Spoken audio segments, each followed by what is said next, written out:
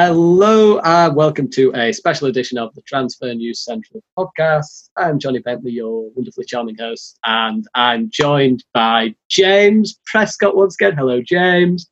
Hi. So happy to be here, and even more happy to be here for his debut on this podcast. Special guest from the Liverpool Echo, it's Mr. Matt Addison. How are you feeling? Yeah, very good, thank you. We've been enjoying, obviously, some title celebrations and then a little sobering night last night as well. So it's been a strange week, some mixed emotions, but yeah, it's been unbelievable to cover, to be fair. Well, it hasn't. I mean, this is obviously, if you hadn't realised, with Matt being the guest, and Matt just describing his emotions there, this is a very Liverpool-centred podcast, sort of looking at various elements of Liverpool's season and what it might look like going forward for the club. Because, of course, on June the 25th, Liverpool became Premier League champions after Chelsea toppled Man City 2-1 at Stamford Bridge. And Matt, you obviously mentioned the sobering moment yesterday, but I imagine you're still full of happiness at ending that horrible wait for a league title just so recently. Yeah, 100%. It's a relief as much as anything, I think, for Liverpool fans. It's sort of been one of those journeys where they've come so close on so many occasions and never quite got over the line. And then obviously the weird circumstances of this season following on from narrowly missing out last season. You wondered after 97 points last season, what might Liverpool do next? And obviously the next thing they did was win the Champions League and just not look back really ever since. So yeah, it's been a bizarre time really for all football fans this season.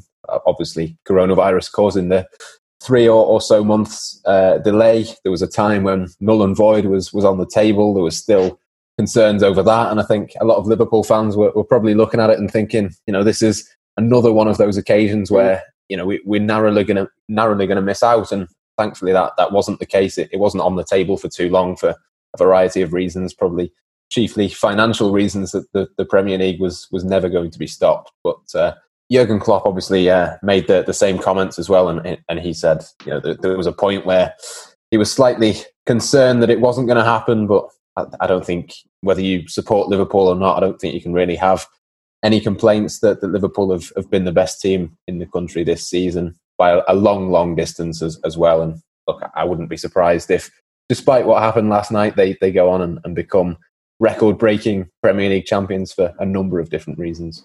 I mean, you mentioned null and void then, and we have a few mutual friends who were pushing for null and void. I'm sure they know who they are. But James, it was your team, actually. You're a big Chelsea fan. It was your team that managed to get Liverpool over the line.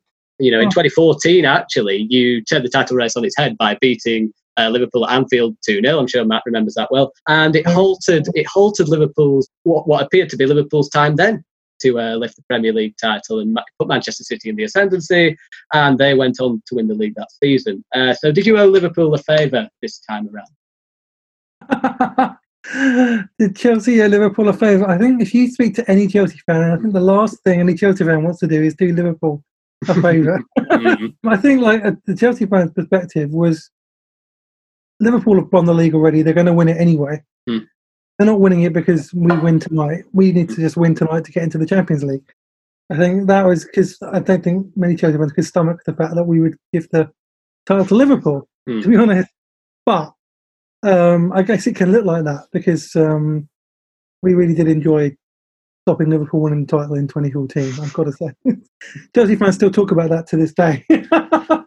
Well, hopefully Liverpool fans won't be talking about that as much. Of course, because that was I mean, honestly, Liverpool have been fantastic this year. They play great football. They've been consistent. They've shown character. The team has been so well built by Jurgen Klopp.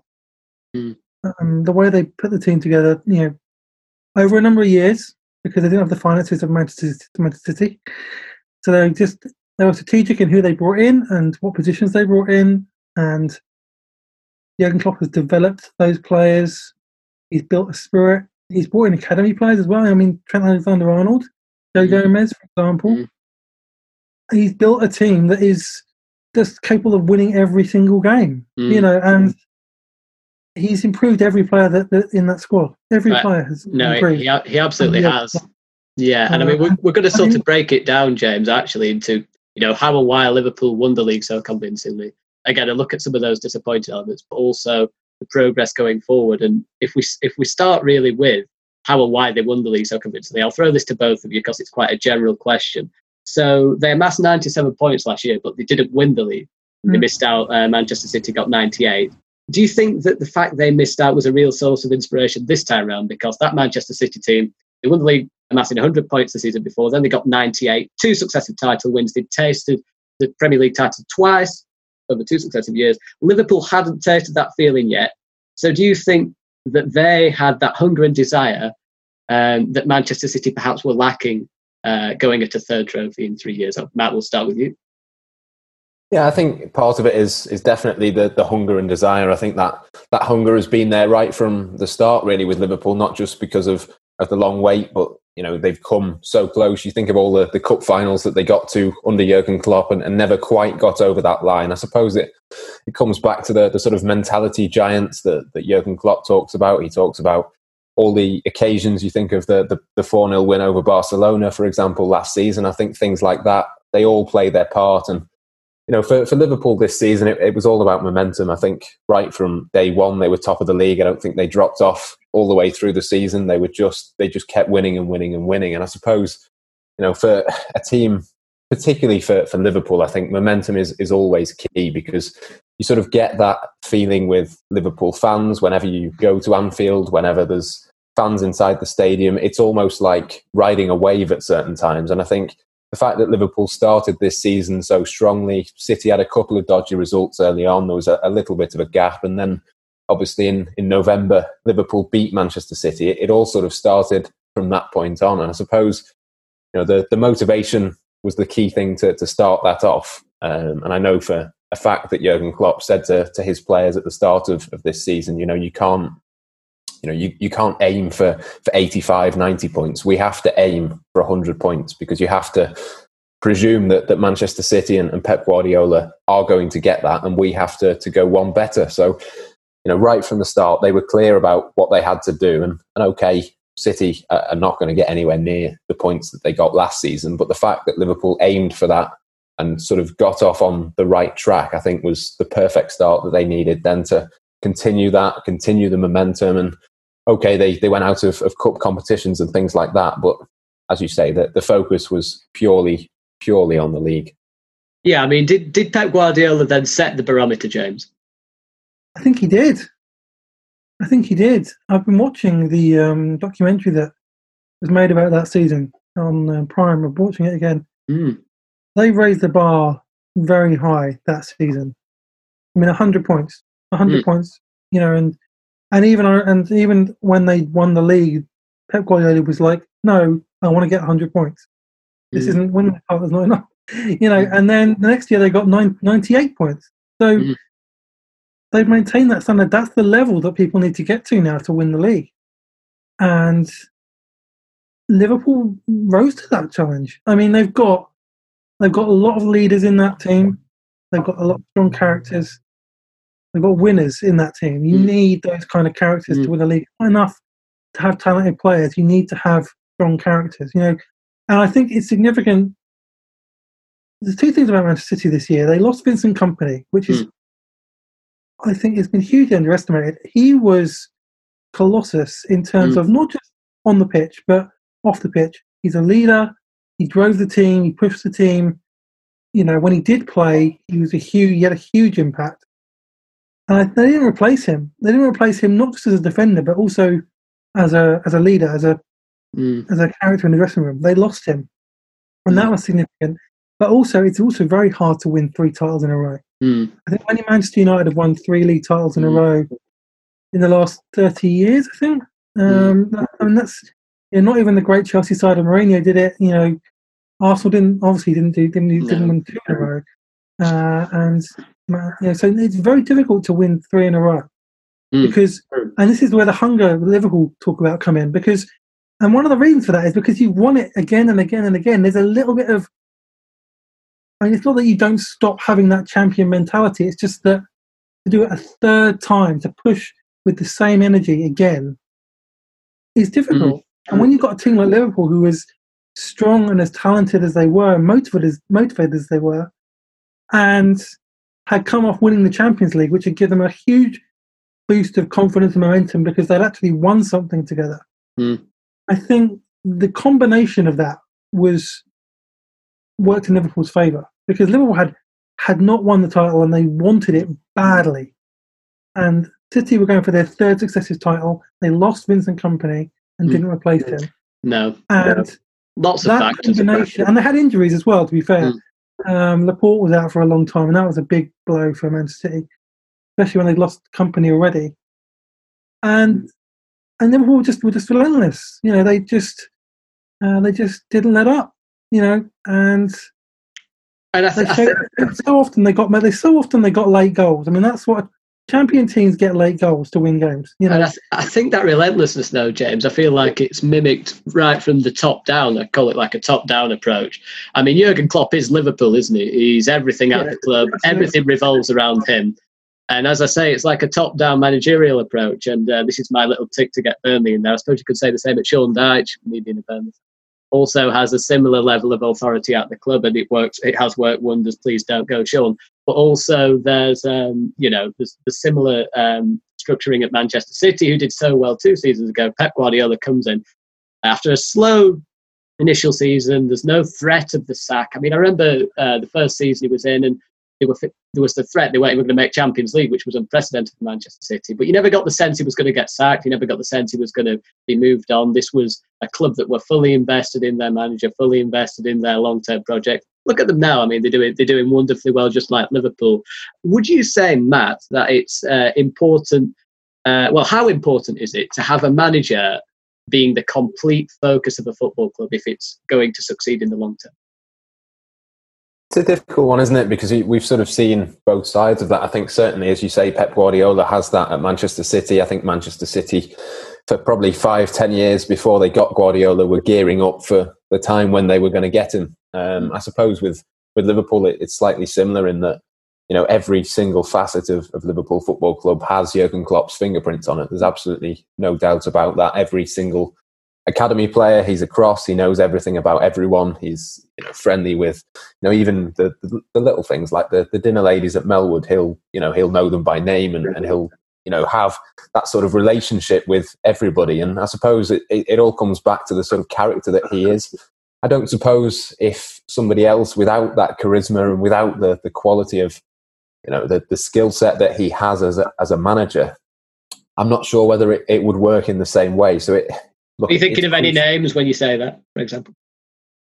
Not particularly at Liverpool, to be honest. I just think it's sort of it's that tying together, isn't it, of being a world-class manager and also having the social side of it as well. So, for somebody to come in and have such an impact on such a big football club, I think you have to almost be almost like a unique sort of character and person. And I think certainly Jurgen Klopp has that. And I suppose the other thing that you've got to say is that he had a similar sort of setup in terms of working under a sporting director, in terms of, not having the greatest power over transfers, in terms of the sort of support that he had with the fans. He had a similar sort of situation at Borussia Dortmund as well. And I suppose there are sort of parallels to draw between those two clubs. I think it was pretty much exactly the same there, whereby everything was sort of done at Jurgen Klopp's word in the way that he wanted it. I suppose it's similar at Liverpool, and it was almost like a dress rehearsal for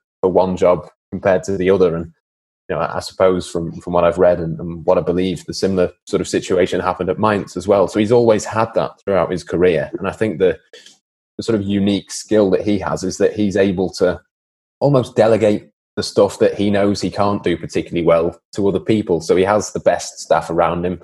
He brought in Mona Nemmer, the nutritionist from Bayern Munich, and she's sort of world renowned for being the best at the nutrition and the food side of things. And it's all those marginal gains, even if it's just one person being brought in to do a certain thing. He knew that was the best fit for the football club. And when you add up all of those things, that I think is what makes Liverpool Football Club now, because as James said before, Liverpool don't have the money of Manchester City. You've got to then find another way of winning. And for Jurgen Klopp and for Liverpool, I suppose it's up to him to try and tie all of those bits together. Yeah, I mean, you mentioned actually Liverpool don't have the money of Manchester City, and some people will say, but they signed Van Dijk and Alisson. However, obviously that's through the Coutinho transfer money, wasn't it? Really, that funded those two moves.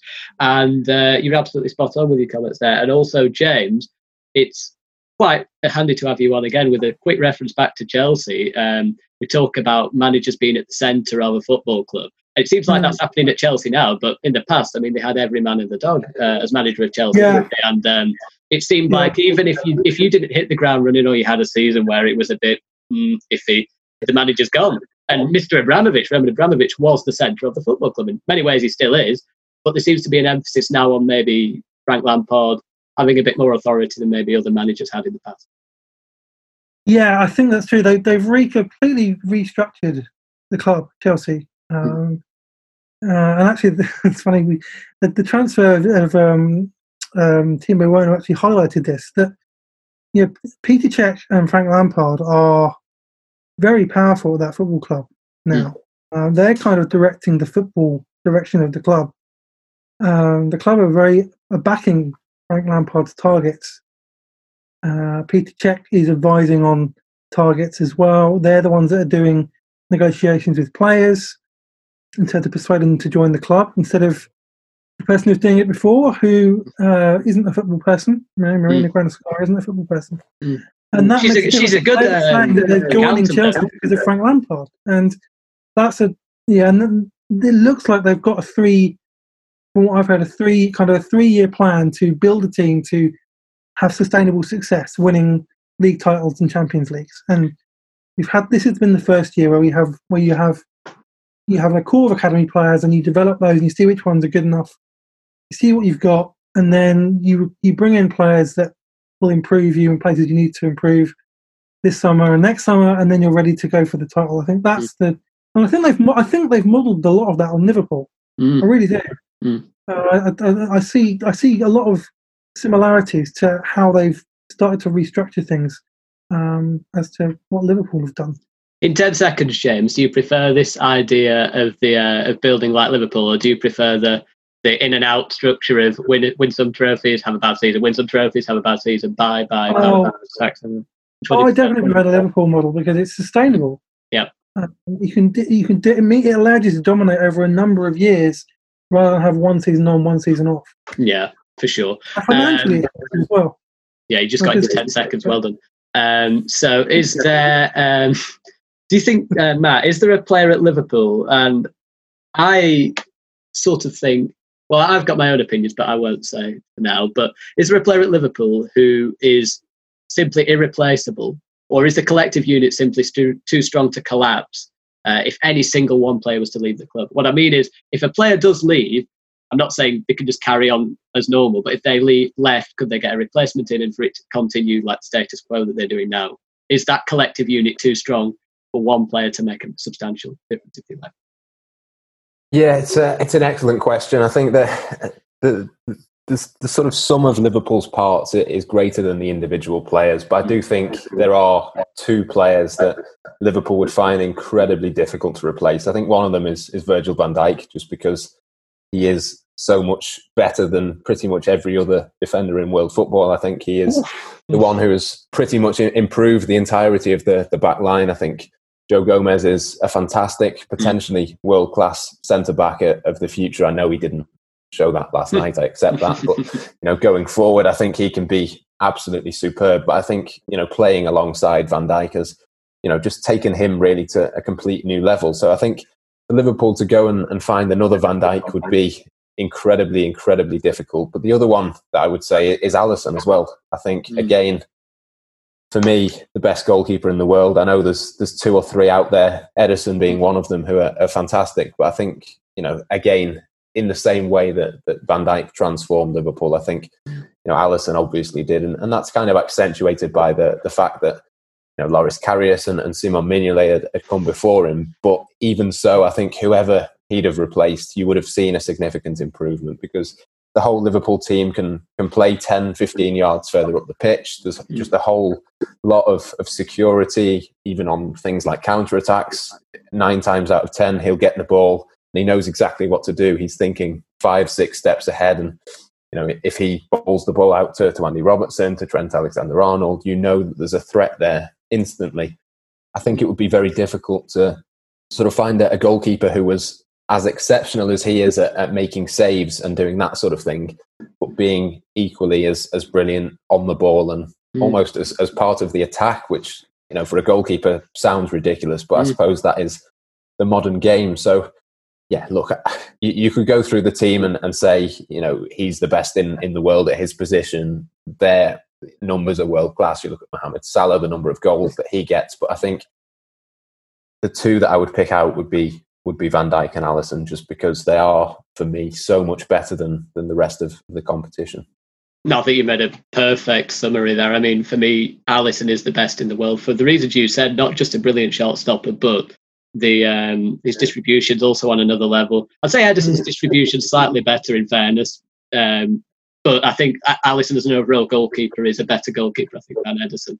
Although with Van Dijk, I think you missed the point that actually, if Van Dijk was to leave, the best defender in the world, self-proclaimed Dejan Lovren, would come in and obviously fill that void. So I don't know. I think maybe you missed the point there. But I kind of agree, really, because with Salah and Mane, I think they get phenomenal numbers. I always think, though, with Salah and Mane, they miss almost... I mean, Salah in particular misses almost as many as he scores, and a phenomenal player for getting into those positions. But I'll throw this to you, I suppose, Jay.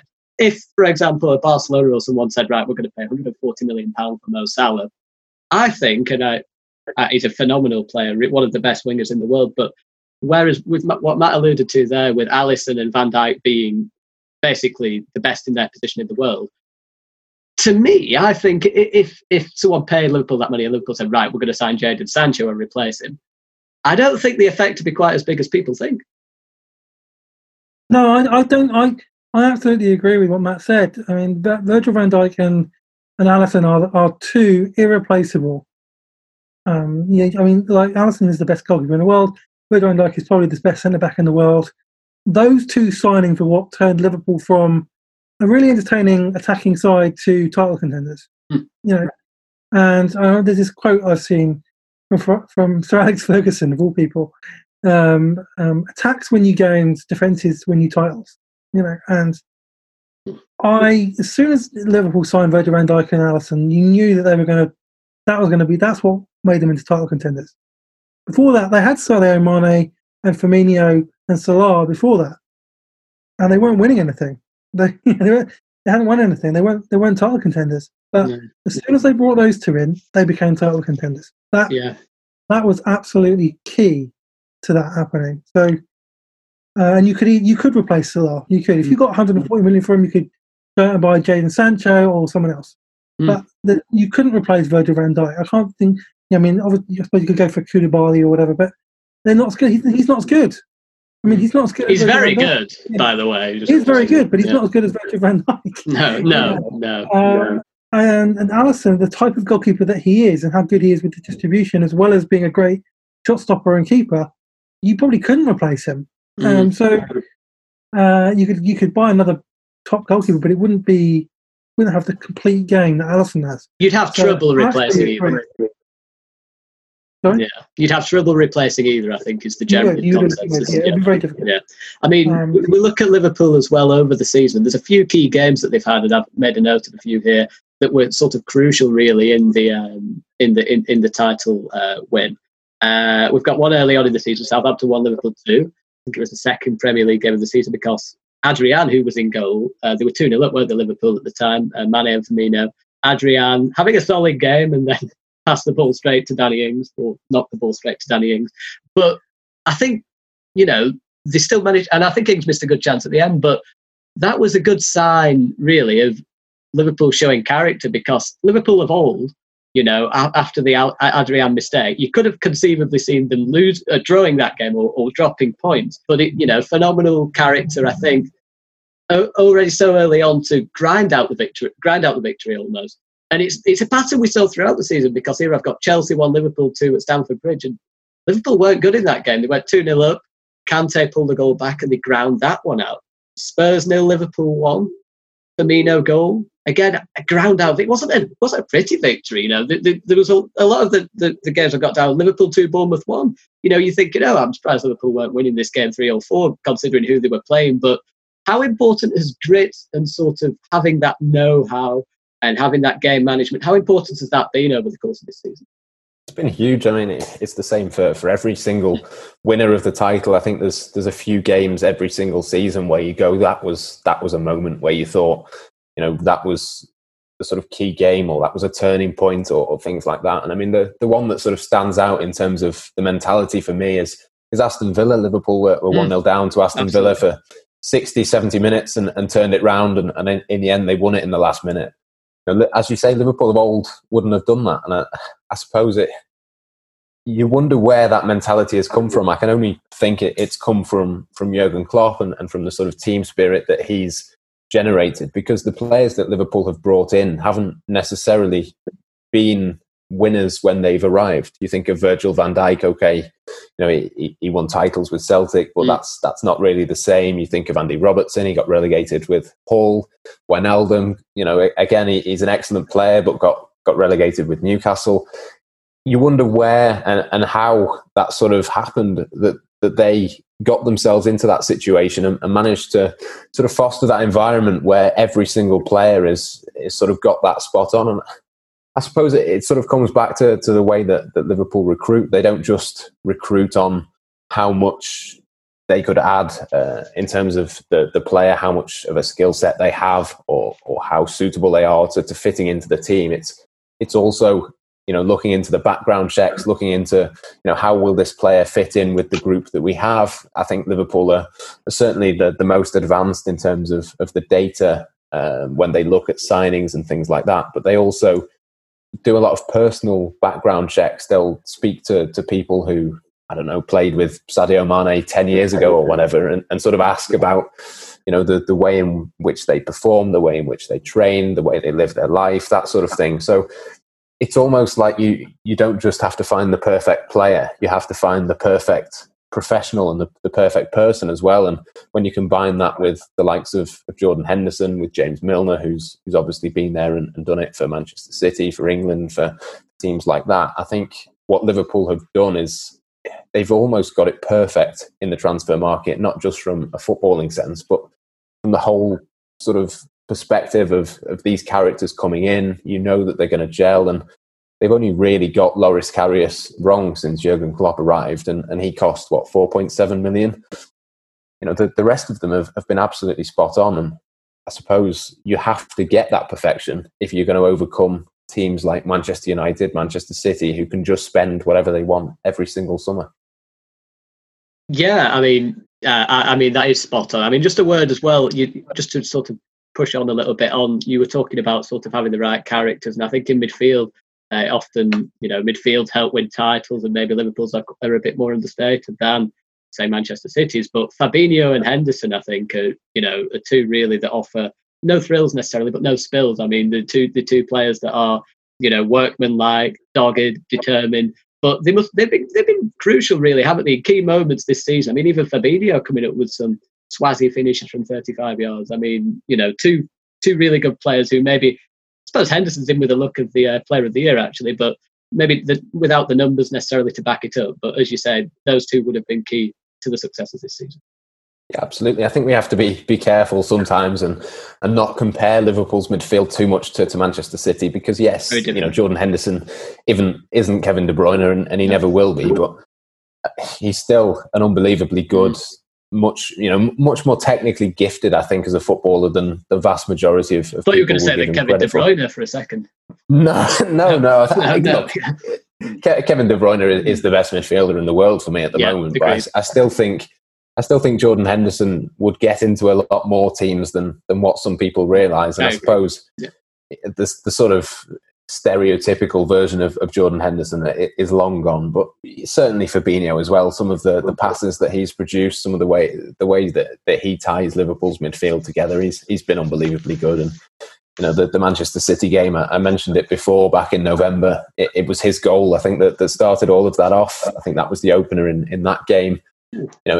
he's been absolutely crucial. And I think we're going to go on to talk about the Champions League and Atletico Madrid later in the podcast. And I think it was telling that Fabinho, possibly his worst game of this season, came against Atletico, and Liverpool ended up losing. So, I suppose, as I say, you've got to be careful not to do Liverpool's midfield down too much, I think, because they are probably, if not world class, then on the verge of being world class. But maybe not quite as good as Manchester City. No, I mean, James, you could only dream, couldn't you, to have a player like Kevin De Bruyne at Chelsea, and as Matt said, the best midfielder in the world. If you had him, you'd never sell him, would you? Though, never sell him. No, I'd never sell him. No, I'd only sell him if I'm called Jose Mourinho, and every player has to defend. And Dombele might be going to a left back, and there's a lot of yes.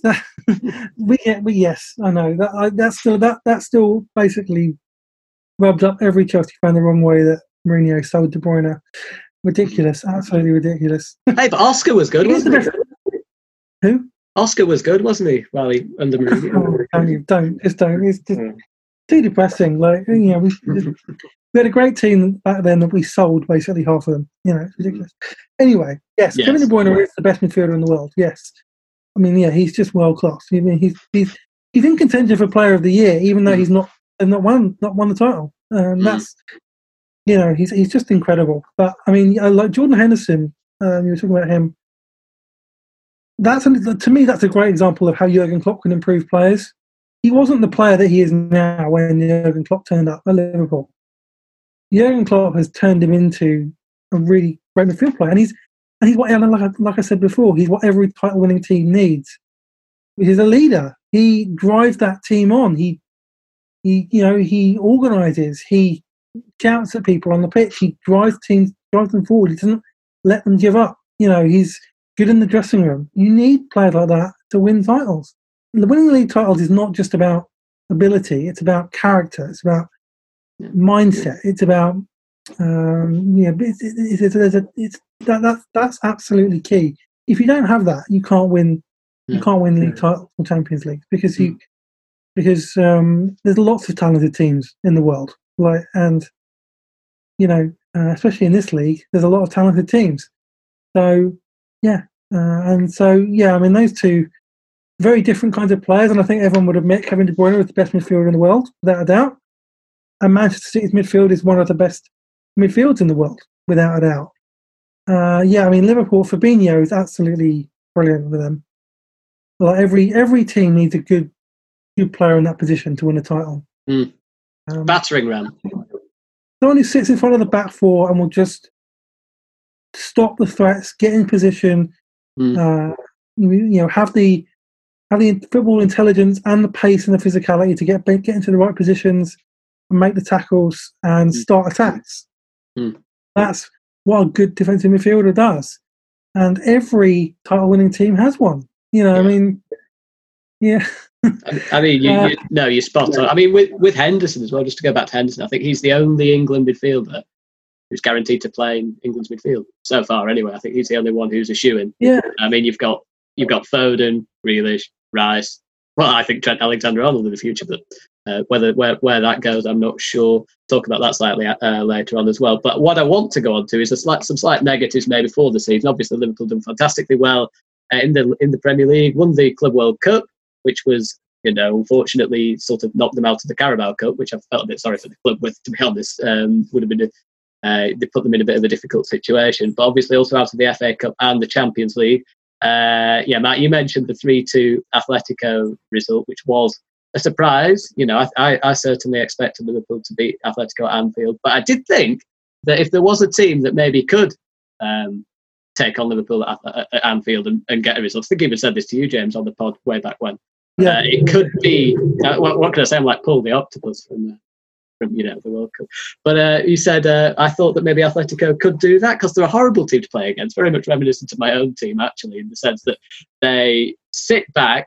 They try not to use the housery word because that's not a very nice word. They just annoy the hell out of the opposition, and they manage to find a way to grind out results. Also, probably if Alisson's not the best in the world in goal, if Atletico have Oblak, who could be considered best in the world. I think, he's up there, But how frustrating was that, Matt, to, Liverpool, smashing the league, just, at that point, I think if we knew if the league carried on, they'd win comfortably. Was it a case, are you frustrated, or would you say, I mean, you as a Liverpool fan at the start of the season, would you have preferred the sole Premier League title? I know what the answer is. A sole Premier League title or the Champions League, the FA Cup and the Carabao Cup? Which one would you take? 100% it's the league title, because obviously I think for most clubs you'd pick the Champions League over the Premier League. I think that probably is the case maybe for Chelsea, certainly for Manchester City, for teams like that who maybe haven't won it as often. But for Liverpool, it was all about the league title this season, not least because they'd won the Champions League last season. So, without wanting to be too blasé about it, they've kind of been there and done that. Jurgen Klopp had achieved that. It was about ticking the next thing off on the list, which obviously was the Premier League. And that was the thing that was going to make this Liverpool team, Liverpool legends, that was the sort of difference for them. We've seen, obviously, in previous years what's happened, and they've come close and not quite managed it. So that was, the huge thing. But in terms of the Atletico Madrid game, I think, obviously, as you say, it was a shock. But I do think Atletico were almost the worst case scenario draw for Liverpool, because, as you say, the way that they play, they defend very deep.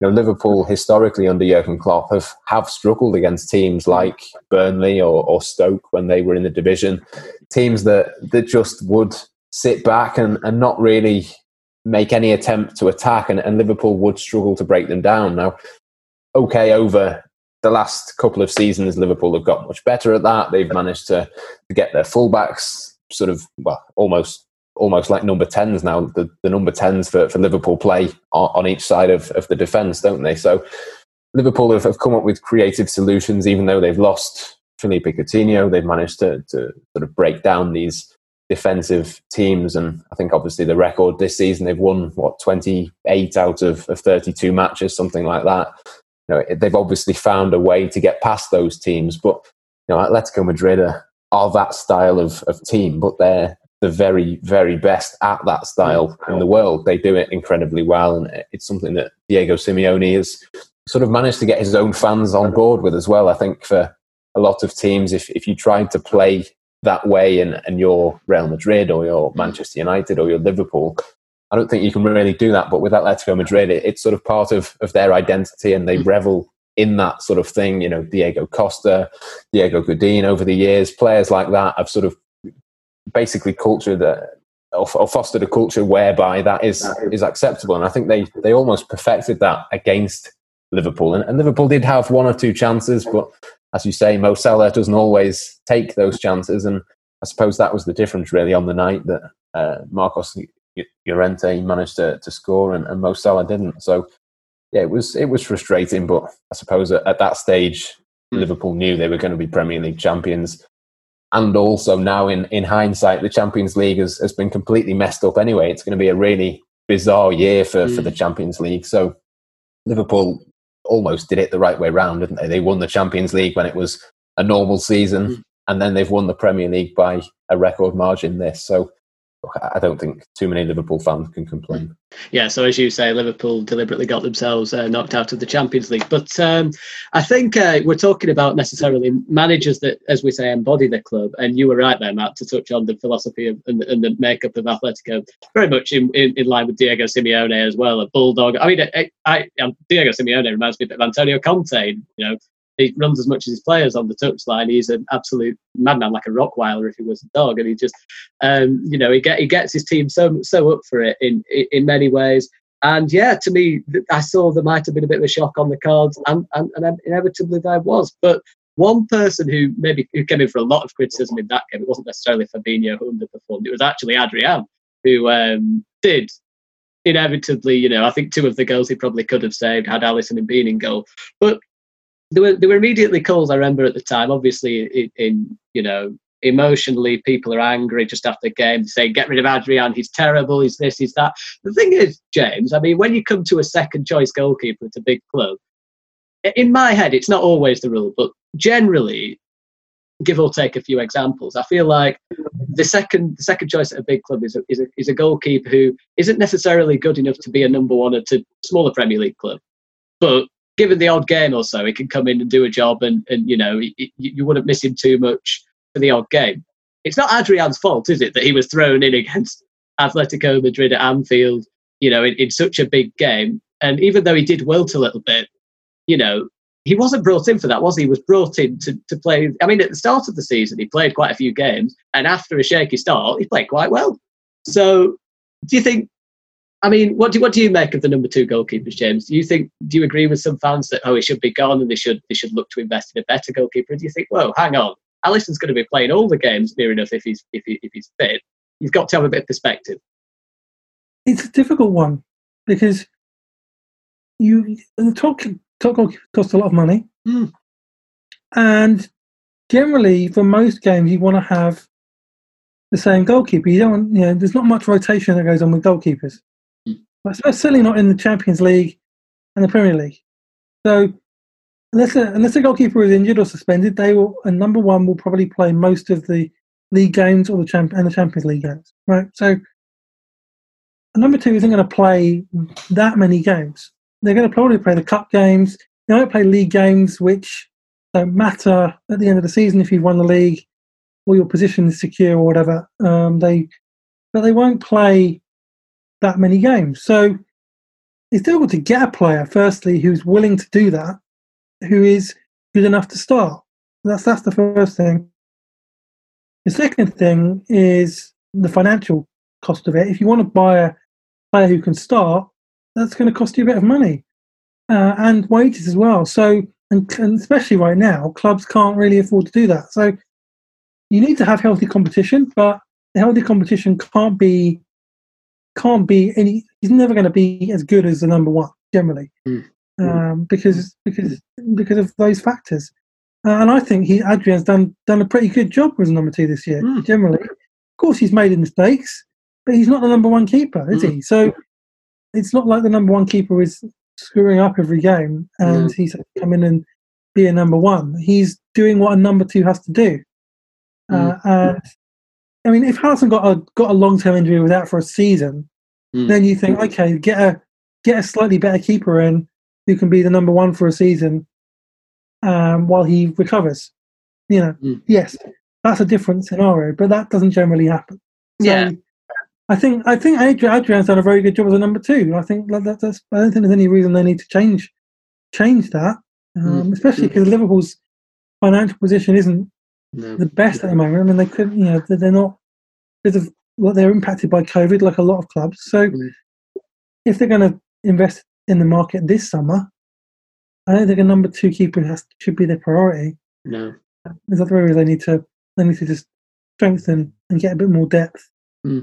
Well, like I say, sort of, you look at, say, Claudio Bravo, 38 at Manchester City, does a job if Ederson's not plays in some of the cup competitions, as we say. But you couldn't imagine Claudio Bravo, I don't know, going to, say, Watford or something and suddenly, ousting Ben Foster. He's sort of there because he's, in the twilight of his career and he can still do a job in the odd game. And obviously, Adrian came to Liverpool, second choice West Ham goalkeeper, was released. Obviously good opportunity. I at the time thought it was a genius bit of business, really. He's, Premier League experience, free transfer, seems like a really nice character, a good guy, as Matt said. Character is important in this. But I do remember at the time, as I say, there were so many Adrian outs in a similar way to, I suppose, when Loris Karius made a mistake in the Champions League. I mean, to me, I don't think Karius would be a bad number 2 option.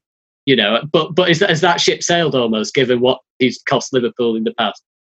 Yeah, the ties are 100% are cut there. I think the damage has been done there. I don't think he's got any future. To be honest, I feel really, really sorry for him because I don't think he's got a future in England at all now, because people, every week they would just remind him of what had happened. And, it was a horrible thing to happen to anyone. I wouldn't wish it on anyone. But we've seen him make mistakes in Turkey now, where he's been out on loan at Besiktas for 2 years, and I don't think his confidence has ever recovered. He is still young for a goalkeeper. I think he's still only 26, so he's still got a long time ahead of him in the game. But I'd be very, very surprised if that was at Liverpool. I mean, just to go back to Adrian for a second, I think Liverpool have been really unlucky this season. I think for a large part of this season, the narrative has kind of been that Liverpool have been lucky. They've not had injuries. They've not had players missing. But I mean, Alisson has missed, I think, 9 Premier League matches, and it's sort of covered up a little bit by the fact that he's, I think, second only to Burnley's Nick Pope in terms of the Golden Glove and that sort of thing. You do kind of forget how much of this season he's been missing. And when Liverpool brought Adrian in, they might have thought that he'd play maybe 3 or 4 matches at the most in the Premier League. He might get the Carabao Cup, he might get the FA Cup, but what he's actually ended up doing is playing a crucial part in the Super Cup. He saved penalties and won Liverpool that against Chelsea. He's played obviously in the league and done okay. He didn't keep a vast majority of clean sheets in the games that he played, but Liverpool, even with his error against Southampton, as you mentioned, Liverpool still won with him in goal. They kept a 100% record for the first few matches of the season with him in goal. He's played many, many more matches than anyone would ever expect. And I don't think next season he'll play anywhere near as much. So the suggestion that Liverpool would need to upgrade the second choice goalkeeper, I don't think really makes too much sense. Partly because he's decent enough as it is, but partly because, Alisson's going to play a lot more, we assume, next season, because he's not going to have a 3 or 4 month injury followed by a red card, followed by another injury. So it would be very unlucky for Liverpool to have that situation ever again, really.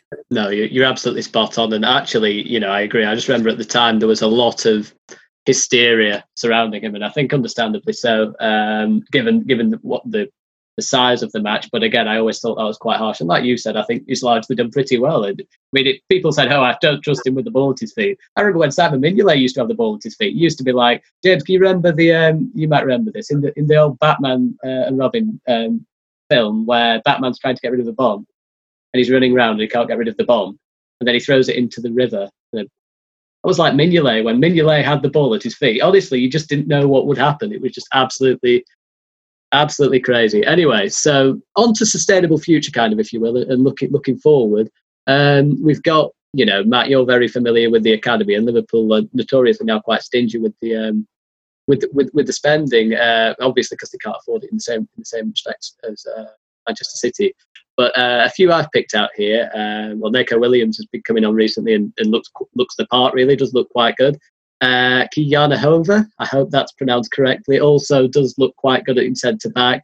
Less have seen Yasser Larouki at left back, but sort of a silent understudy to Robertson, but we've seen less of him. Curtis Jones with the winner in the FA Cup against Everton, and Harvey Elliott, who can play at right wing as well. They are Sepp van den Berg. That's 6 potential people who have been on the fringes of the first team. Do you see the youthful players at Liverpool as a way of bridging maybe the financial gap that they have with Manchester City, as a way of adding to squad depth and maybe seeing the likes of Williams pushing, as we see now, Alexander-Arnold? Obviously it's not in the same breadth of Alexander-Arnold, but he was also a youngster once who was coming through. Do you see similar pathways through for some of these guys to be making, maybe with the as the season comes to an end, Liverpool have won the title, maybe making some late substitute appearances, boosting experiences? Yeah, definitely. I think there's certainly you picked out 3 there that I think will go on and play a significant number of minutes for Liverpool. I think Neco Williams is one of those, Harvey Elliott and Curtis Jones. I think those 3, I think I'm right in saying they all need to make 3 more appearances before the end of this season to guarantee themselves a Premier League medal. So I'm sure they'll have one eye on that. But I mean, from Jurgen Klopp's perspective, I mean, we heard him in his press conference today saying he's not going to be giving out medals to people who don't deserve them, but certainly he picked out those 3 as being ones who, even if they don't get their 5 appearances, their performances in training, their attitude, the way that they go about the game is absolutely superb. And that's certainly something that I've seen. Well, I've been watching Curtis Jones for a long time. I think obviously burst onto the scene with the brilliant goal against Everton.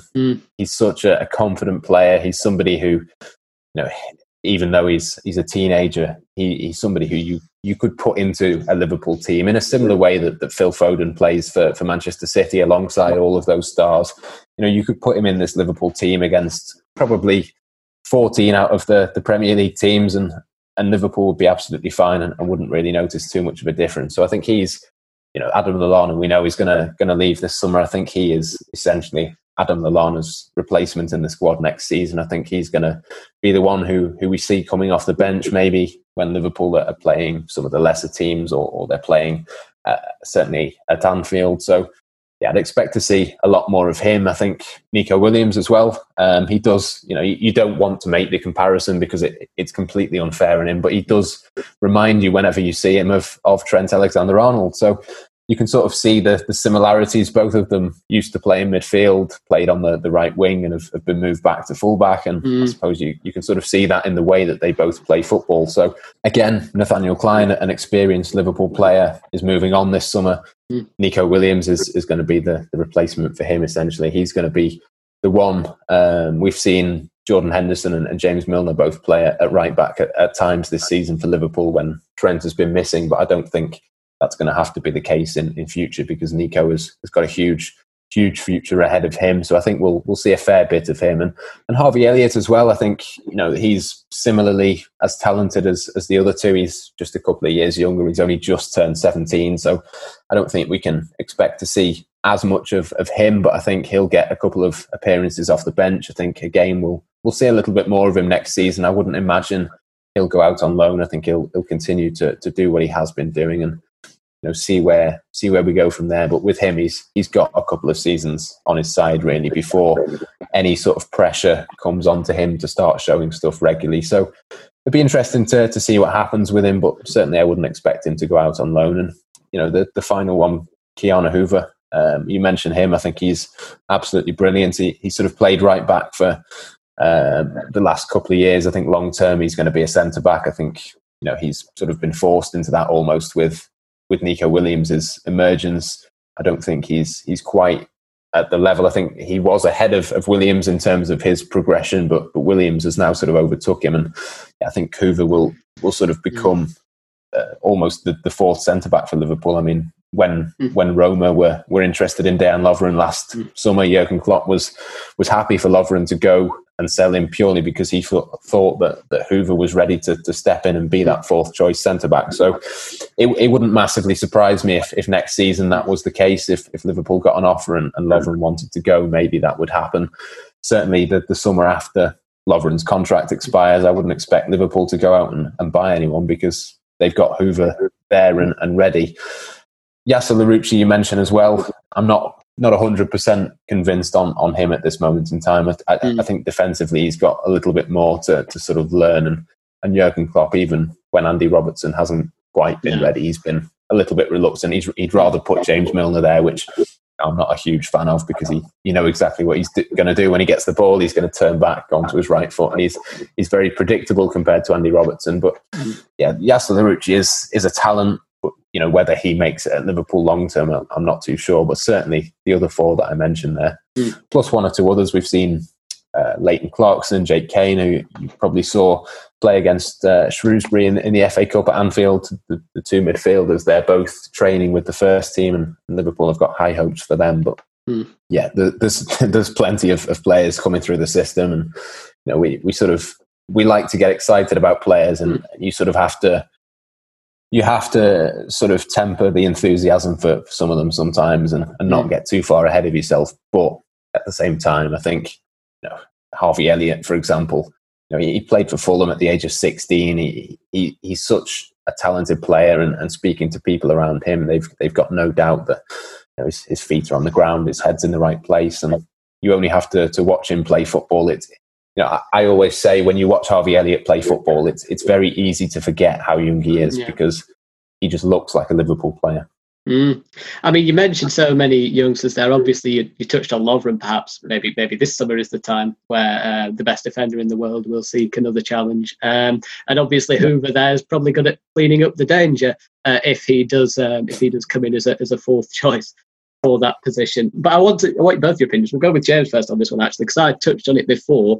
With Williams coming in at right back and looking almost Trent Alexander-Arnold-esque, even though we shouldn't say that he does, but we are doing. So he's looking like the part in this Liverpool team.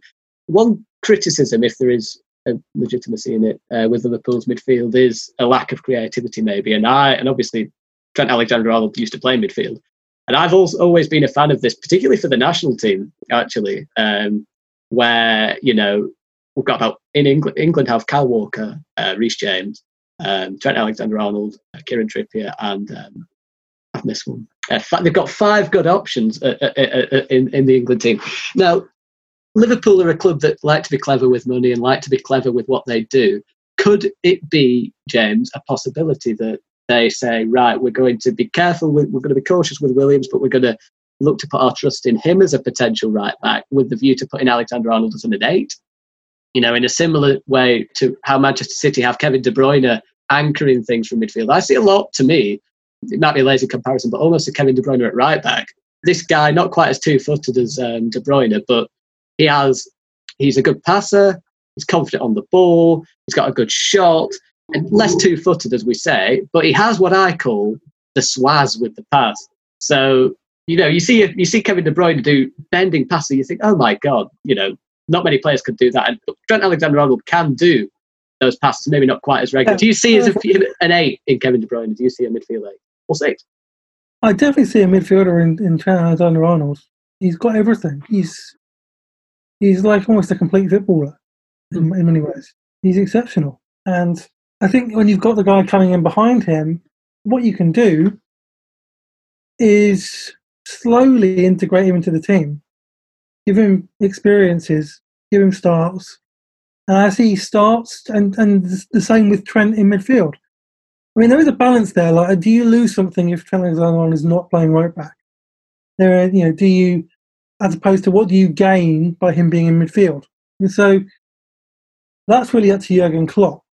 And I definitely don't rule it out because he could play there. He could easily play there. And there's no question about it. He's got everything. He's got the complete game. So it's about what Klopp wants to do and whether he wants to utilise what he has and how this guy develops.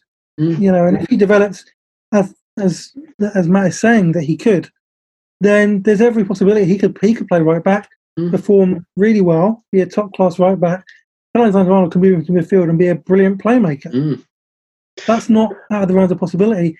And Jurgen Klopp is very good at developing players, and has shown he's quite willing to put players in positions that they haven't played often and move players around. Like you're saying with Henderson and Milner, who've both played fullback. So, yeah, I'm not saying he'd do it every game, but I'm sure we'll see it at some point. It's just a matter of how the other guy develops, I guess. Yeah, I mean, the two things I sort of see with it is that the alternative is at Manchester City, Pep Guardiola likes 2 players per position, so Cancelo, Walker, etc. Yeah. I mean, there is the other idea that Liverpool can say, well, we've got squad depth now, so Trent Alexander-Arnold can play 2 out of 3 games, and Williams can play 1, and then you've got sort of a bit that too, you've got that squad depth. But for me, and I'll throw this back to Matt, I think. To me, I see, you know, a player of Kevin De Bruyne for me is probably worth, in old money, I know we're in the recession period now. If we go back to transfer valuations 12 months ago, I think you'd be paying 200 million for Kevin De Bruyne. I think he's just unbelievable and that good. And something, I think Roberto Martinez said he's the best player in the world now, and you might say he is with Messi in decline and Ronaldo. Well, Messi not in obvious decline, but not quite. I think powers of Ronaldo steadily declining as well. Could Trent Alexander-Arnold, well, first of all, do you think the sensible option is just to say we've got more squad depth now, we've got 2 players who can play in this position, competition for places? Or do you think you could look at it and say, well, we put Alexander-Arnold as a number 8, we're saving ourselves £150 million trying to get something similar on the transfer market? I think on the sort of topic of squad depth, Liverpool don't really approach it in the same way that Pep Guardiola does. So Jurgen Klopp likes to work with a small group of players. He's never made any secret of that. And I think sort of versatility of his players, I think that one of the big attractions of James Milner is that he can play in midfield. He can play at left and right back as well. And I think that's sort of the ideal Jurgen Klopp player really is not somebody who just plays in one position. I think the big reason that they signed Takumi Minamino, for example, is that he can play wide left, wide right, through the middle. He can play as a midfielder.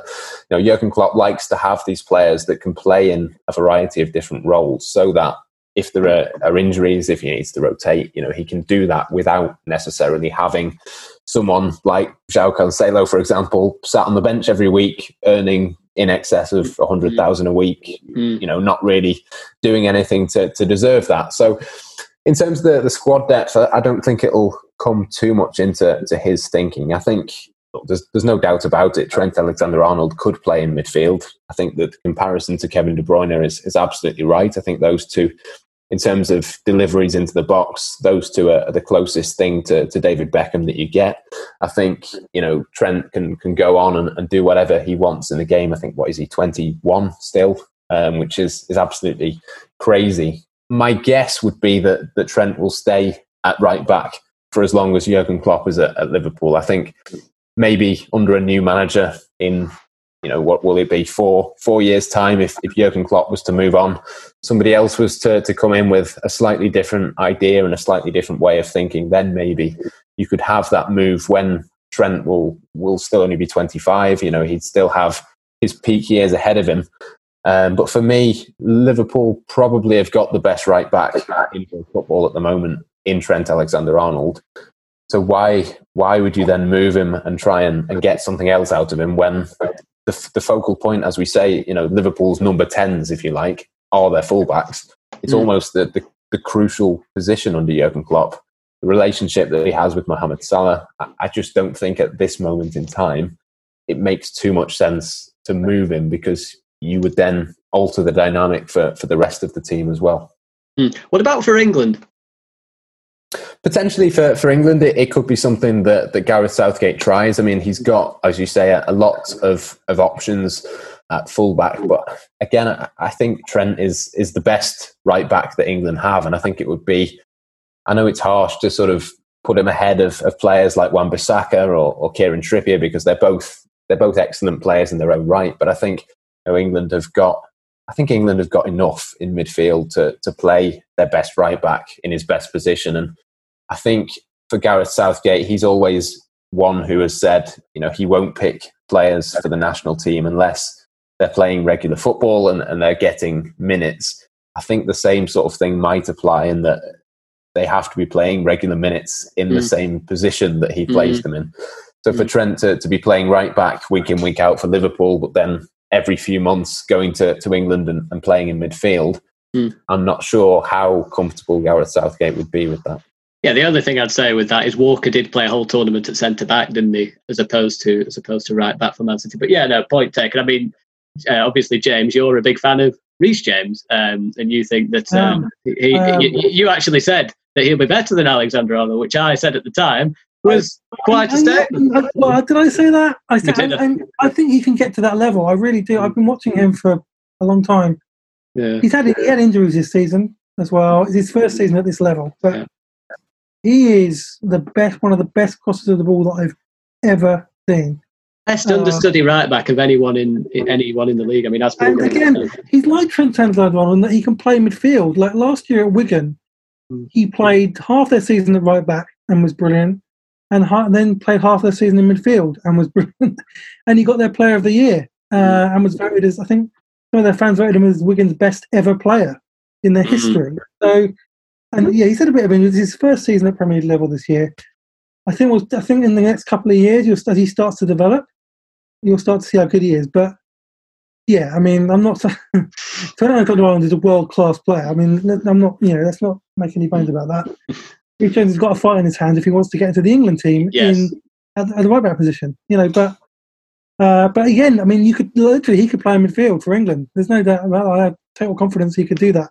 Yeah. So. It's good for England, but we've got a load of great fullbacks. It is. And that's a really good thing. Not many good left backs though. It's all on the right hand side. No disrespect to Chilwell and Shaw there, but the others are. Yeah. I mean, amazing depth. Obviously, no, Chilwell and Shaw are decent options as well. But actually, the question that came in from someone who me and Matt both know, and he asked me to ask you, and I'll ask you as well, James. He's also predicted an answer. What do you both think? We'll start with James so we can build tension. Who is the better team, do you think, as an overall package? Is it the Invincibles, Arsenal Invincibles, or this Liverpool team now that could go on to a points? Points. I'm not going to answer this. I got my own. But the Invincibles was a great team. It was. It didn't win the Champions League. Should have won the Champions League. I think base it on the Premier League itself. I think that was the greatest. Okay. All right.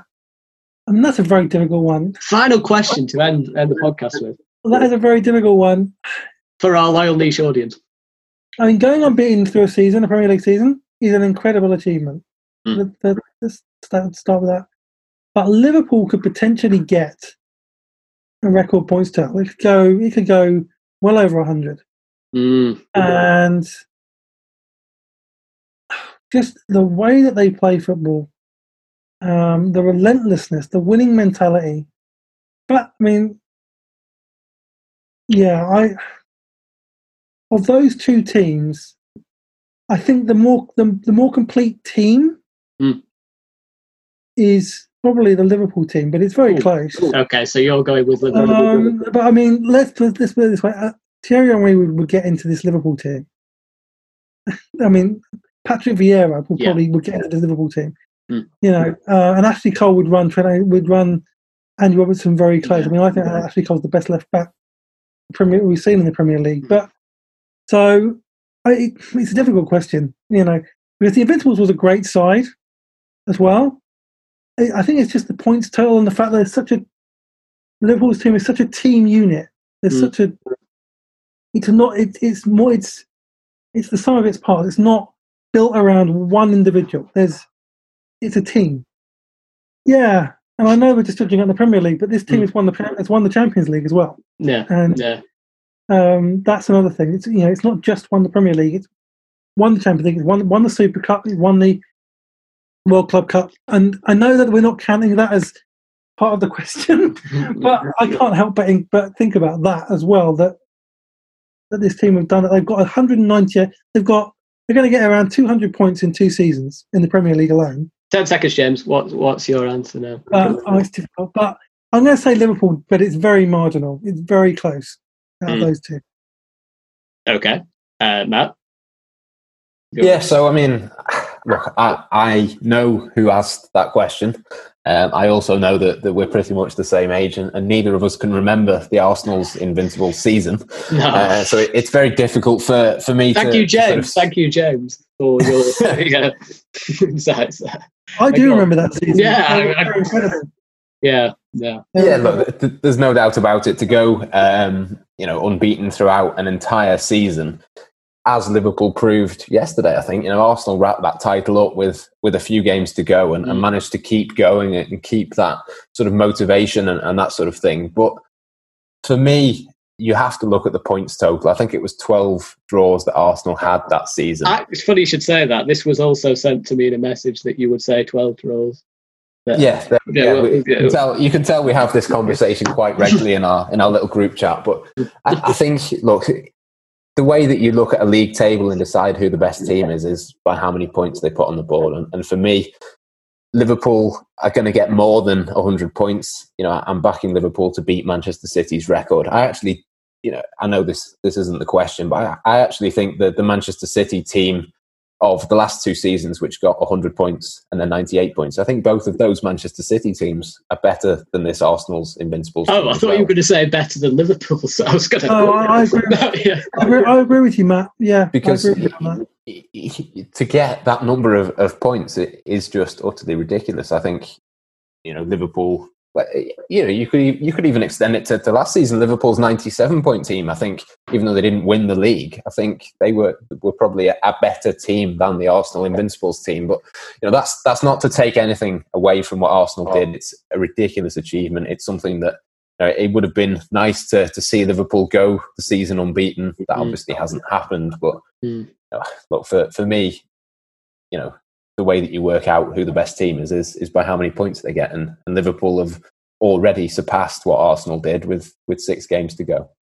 No, I actually agree with you both unanimously, but I thought it'd be interesting because I did get asked the question. And I'm also apparently a Liverpool fan at times, but I'm not. I just disagree with certain conspiracy theories. Yeah, I mean, Matt, I think we'll give you the final word as special guest on said podcast. Is there what would yours, if you could summarise this season in, I don't know, 30 seconds, how would you do it?